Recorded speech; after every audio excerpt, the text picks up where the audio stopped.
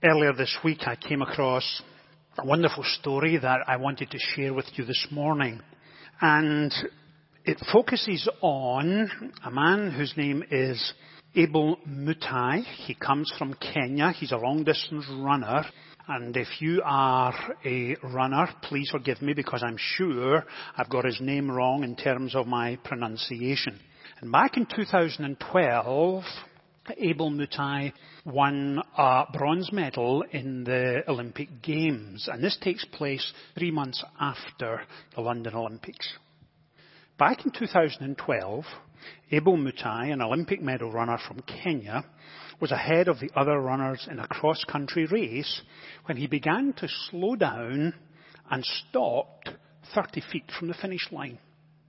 He had become confused with signage at the finish line, and he stopped thinking he had already completed the race. A Spanish runner, Ivan Fernandez Anya, caught up to him, and rather than accelerate past him and win first place, he began making signs to the Kenyan runner to keep running. Abel did not know Spanish and didn't understand. And realizing what was taking place, Fernandez made a series of hand gestures, ushering Abel to keep going. Fernandez continued to run behind Abel, let Abel finish the race first, and he continued behind him. A journalist asked Ivan after the race, "Why did you do that?" Ivan replied, "My dream is that someday we can have the kind of community life where we push and help each other to win." The journalist insisted, "But why did you let the Kenyan win?" Ivan replied, "I didn't let him win. He was going to win. He was always at the front. The race was his." The journalist insisted, "But you could have won. You could have accelerated past and been first." And Ivan looked at him and replied, "But what merit would there be in that kind of victory? I would not have honoured that medal. And incidentally, what would my mother have thought?" Isn't that a great line? What would my mother have thought? And what is going on here is this, that here was Ivan raised with a set of values that defined who he was. What a mother to have. To raise a son with honesty and integrity and character. And over the last couple of weeks, as we have been steadily making our way through the Sermon on the Mount, we have been asking those kinds of questions. What are the values we hold to be self-evident? What does Scripture teach us in terms of biblical principles that we can apply to our lives and seek to live out day by day? And some of these Sundays recently have been difficult, tough questions, at times controversial. In fact, last Sunday morning we asked, how does a Christian respond as we move into a presidential election where political theatre and contrasting views have now morphed into personal conflict defined by hatred, loathing? Is that the nation we are? Is that who we want to be? Well, with all of that in mind, let's look at verse 13. Jesus in chapter 5, verse 13, having completed the Beatitudes, focuses on, you are the salt of the earth. But if the salt loses its saltiness, how can it be made salty again? It is no longer good for anything except to be thrown out and trampled by men. Now, some of you will have already noticed what Jesus is doing here. When he says you are the salt of the earth, he doesn't say to his listeners, continue to follow me and someday you will become the salt of the earth. If you seek to take biblical principles that I'm teaching you and apply them to your life, and if you persevere, then somehow you will be the light of the world. For those of you who enjoy biblical studies and the subtleties of syntax and grammar, it might be helpful for you to know that the mood of the verb here is indicative. You are salt of the earth. You are the light of the world. It's not an imperative. It's not a command. Someday you will be. Keep going. Persevere. Keep trying. In fact, he's saying the opposite. You already are. And what he's saying is this. Because of your relationship with me, because of the intimacy that we share together, because the gospel has touched your heart and mind and soul, you are the salt of the earth. You are the light of the world. In other words, he's challenging them to live out their faith, be what God has called and intended you to be. Live it out. Grow in your faith. Mature. Become strong. You are the salt of the earth. Now, when Jesus says you are the salt of the earth, that means the very practical, difficult teaching. Because when the gospel challenges us, it tells us this. Live out your faith day by day by day. Live out your faith in how you interact with colleagues and work. Live out your faith in the way you behave towards your family, wife, children, grandchildren, great-grands. Live out your faith in your thought process and your behavior patterns. If I was contemporizing it, I would be saying Jesus is asking, has the gospel impacted not only the heart, the mind and soul, but has it affected how you think? Are you putting him first? That's what's going on here. You are the salt of the earth. Are you living out your faith in your place of work? And you may be saying, Richard, you don't know what you're asking. My work is a busy, demanding office. I don't have time to live out my faith. Really? Someone in your office at the water cooler tells an off-color joke. Do you participate with everyone else and smile and laugh? When your colleagues begin to tear someone else's reputation to pieces, do you participate? Do you engage? Do you do so in your neighborhood? Do you do so with friends and family? Whenever you join a small group of people for lunch or dinner, or even in conversation, does the conversation go up or does the conversation go down? You are the salt of the earth. And that's a hard thing to do, day by day by day. Stand for Christian principles. Do it gently, graciously, but nonetheless take that stand. That's why Jesus said, you are the salt of the earth. Salt impacts and influences everything it touches. If over lunch this afternoon you pour some in your hand and you look at it, you'll have to pour out lots of granules to even see it. But boy, does it have an impact when we put it on meat or fish or vegetables. That's what he's saying.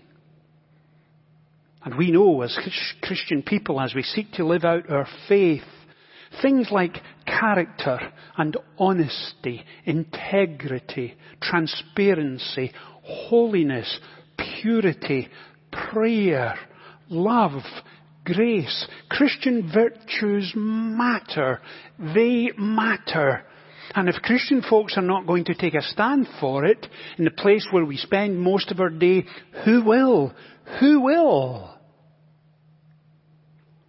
Now, if you're watching from home this morning and thinking, Richard, I wasn't ready for this. I was hoping this morning you would give me some nice, warm, fuzzy teaching that would help me just kind of gently grow in my faith. Well, you're watching the wrong program. Because whenever we come to the scriptures, we take them seriously. We seek to apply them day by day to live out our faith as he equips us and enables us, because he never asks us to do it on our own. Never. You are the light of the world. You are the salt of the earth. And you may be saying, Richard, the last time I tried to take a stand for Christian principles, I felt that size. Folks in my office started to treat me as odd and strange, one of those religious people. Now I'm no longer invited out for lunch. Now I'm no longer asked with my colleagues to do what they do and enjoy with them. I somehow feel small and insignificant and powerless. And for all this talk of, you are the salt of the earth, you are the light of the world, that's not how it's worked out for me. I feel the opposite. Insignificant. Nothing to offer. If that describes you, please remember the context of this passage. Go back to verse 11. In fact, verse 10, as Jesus begins to bring what we call the Beatitudes, the blessed parts. Verse 10, and we should have touched it last Sunday, but we ran out of time. And here is Jesus speaking, and he said, "Blessed are those who are persecuted because of righteousness." Blessed. Doesn't always feel that way, does it? Well, let's go a little deeper. Blessed are you when people insult you, persecute you, falsely say all kinds of evil against you because of me. Rejoice and be glad, because great is your reward in heaven, for in the same way they persecuted the prophets who were before you. Then he goes right into, you are the salt of the earth. Please understand this. When you begin to take a strong moral and spiritual stance for the kingdom of God, you are growing in your faith. You are maturing. You are being strengthened. He's preparing you for what's coming next. To stand for righteousness and purity and holiness and character and honesty and transparency. These things are important. You may be laughed at. You may be thought as odd. You may be thought as out of touch with nothing to offer. You may be thought to have primitive beliefs that no one believes these days. You may be marginalized and minimized, but hear this. Blessed are those who are persecuted for righteousness. It matters. It matters. What does Jesus say? Not only are you the salt of the earth, but if the salt loses its saltiness, in other words, you are not applying Christian principles to your place of work, your family, your neighbourhood, with colleagues you interact with. You are in danger of losing that cutting edge of your faith. Not your relationship with Him, you cannot lose that. But you're losing the effectiveness of living out the Christian life day by day by day. And that's what he means when it's thrown out. It's become ineffective, spoiled. The other thing, of course, that salt is, and especially in the first century when Jesus was delivering this message, was it preserves. Meat, fish was put down and salt was scattered over it in order to preserve it. Honesty, integrity, character, purity, holiness preserves who we are. Preserves not us simply as individuals, but it also preserves the moral and spiritual standards of a nation. Now let me say that again. It also preserves the moral and spiritual standards of a nation. The things we hold to be self-evident are Christian values. Christian values. That's why we hold on to them. It makes a difference in society if people are honest. It makes a difference if they have character and integrity. It makes a difference if they have authenticity and credibility in their life. That's the point he's making.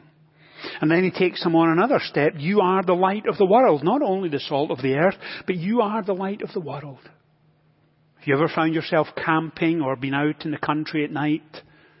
There's no lights for miles and miles around. You can put your hand almost within inches of your nose and you cannot see your own fingers. It is that dark. The intensity is such that it's almost impossible to pierce. But as soon as someone puts on a flashlight, wow, what a difference that makes. That's what Jesus is saying. You are like a city built on a hill where others will be drawn to you because of the life you live. That's the point he's making. a city on a hill. And if you are spending your days in law or education or medicine, retail, contractor, engineer, real estate, wherever you're spending your day, when you are living out your faith, that will inevitably impact those around you. There may be times when you feel small and powerless and insignificant, but the gospel is never small or powerless or insignificant. And God, slowly but surely, will begin to impact those around you.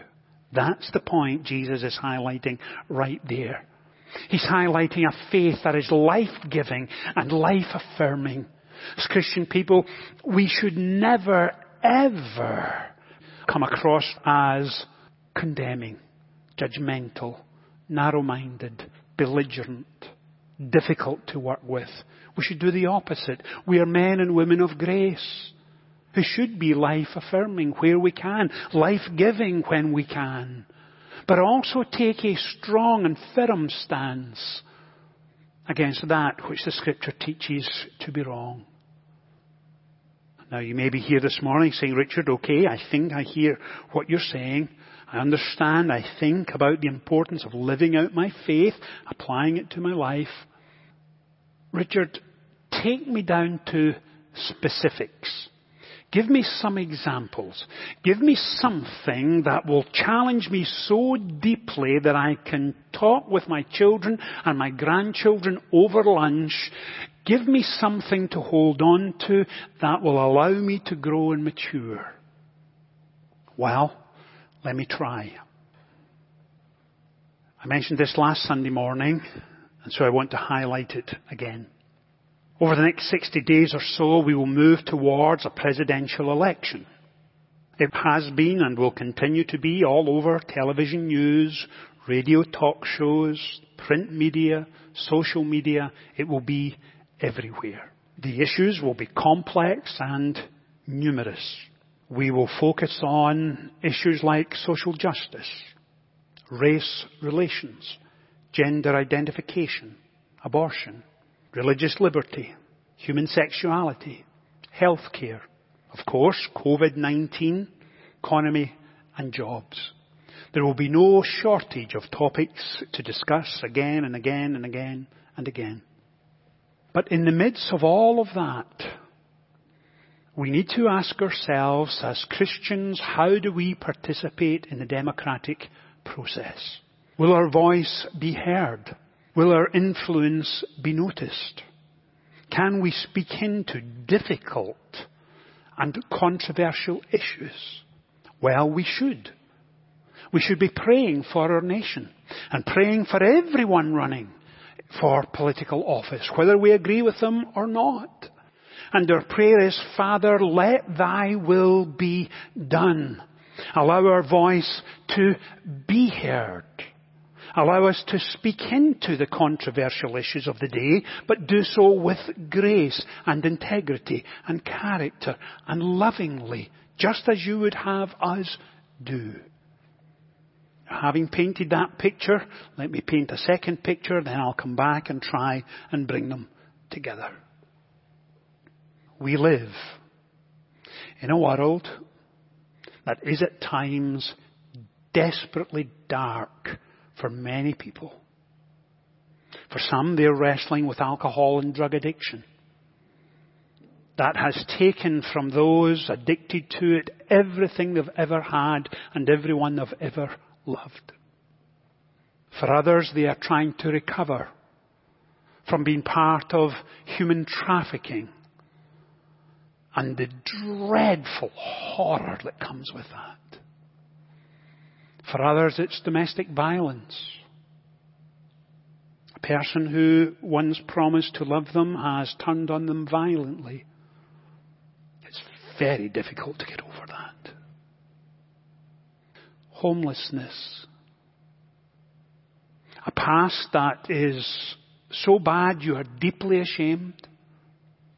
You don't know where to begin. You may be watching for the first time this morning and this describes you and you're wondering how can you possibly ever get your life back together again. Across the nation, there are millions of people struggling in these areas.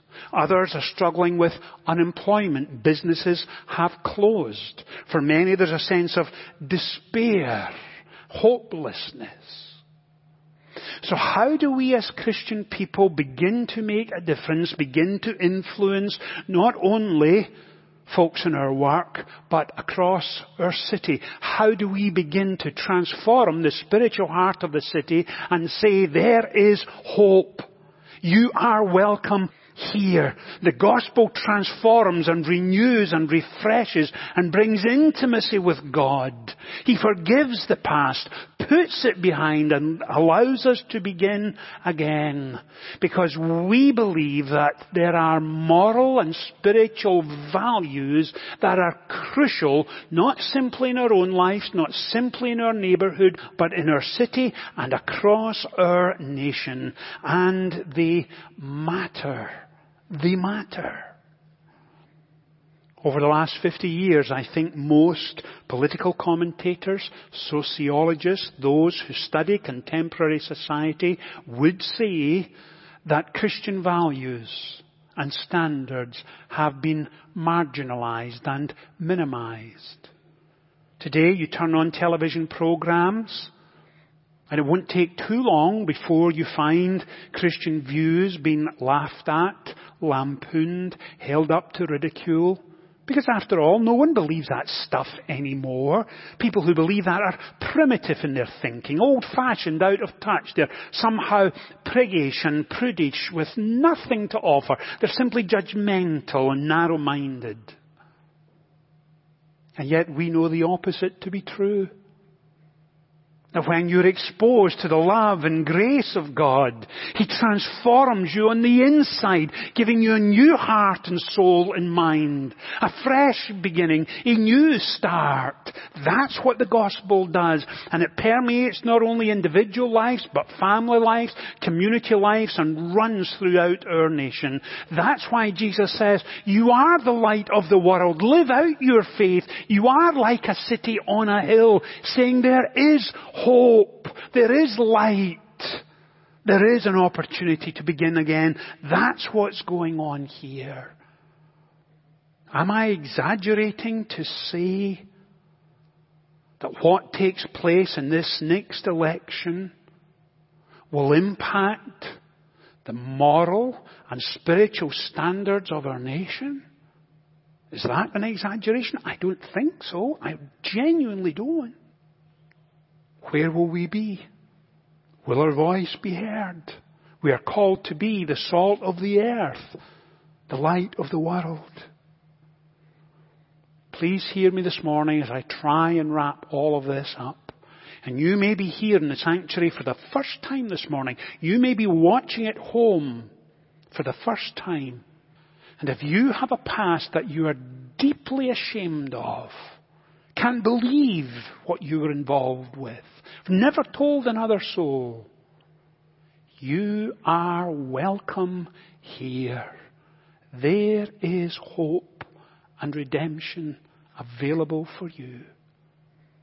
If alcohol or drug addiction has lost you, everyone you love and everything you have, and you do not know where to begin, you are welcome here. There is hope and redemption, and it's found in the gospel. If you are struggling with a marriage that is just about careering against the edge of the road, ready to flip over the safety barrier and crash and burn, you are welcome here. There is hope and redemption.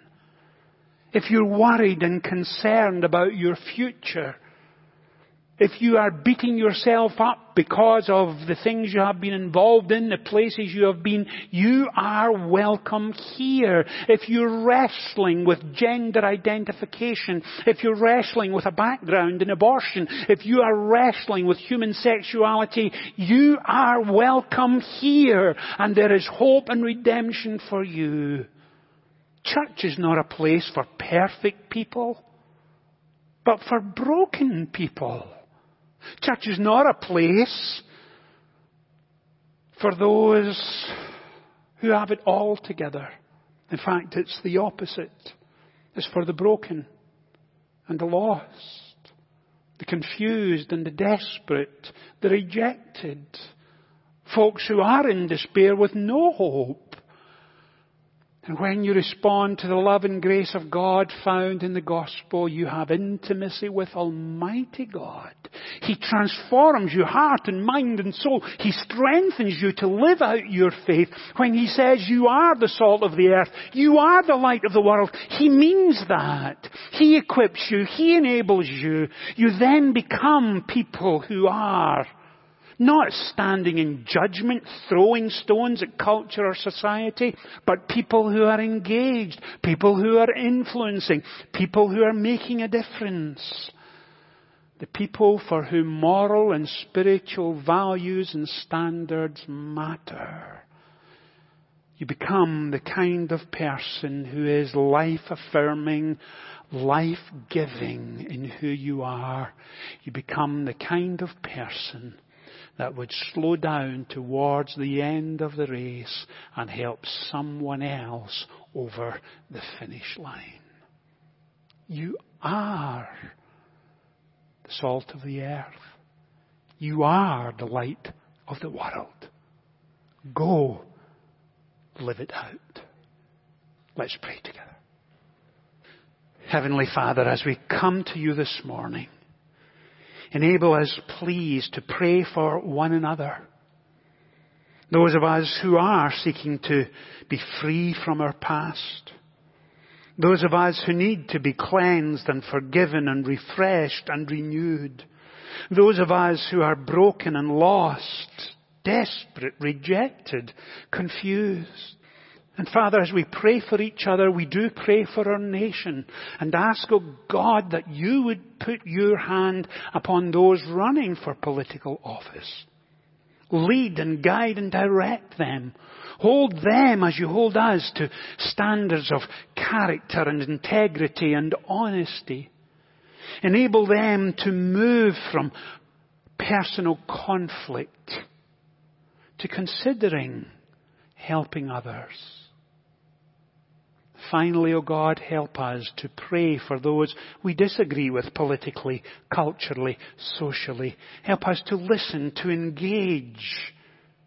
Not to give up biblical values and standards, but to see where we can help. Oh, Father, enable us, please, to be men and women of grace. Allow us to be and to live out our faith in such a manner that we are the salt of the earth, that we are the light of the world. Father, thank you for your call upon our lives, your enabling and strengthening grace. Help us to live for you this week. In Jesus' name we pray. Amen.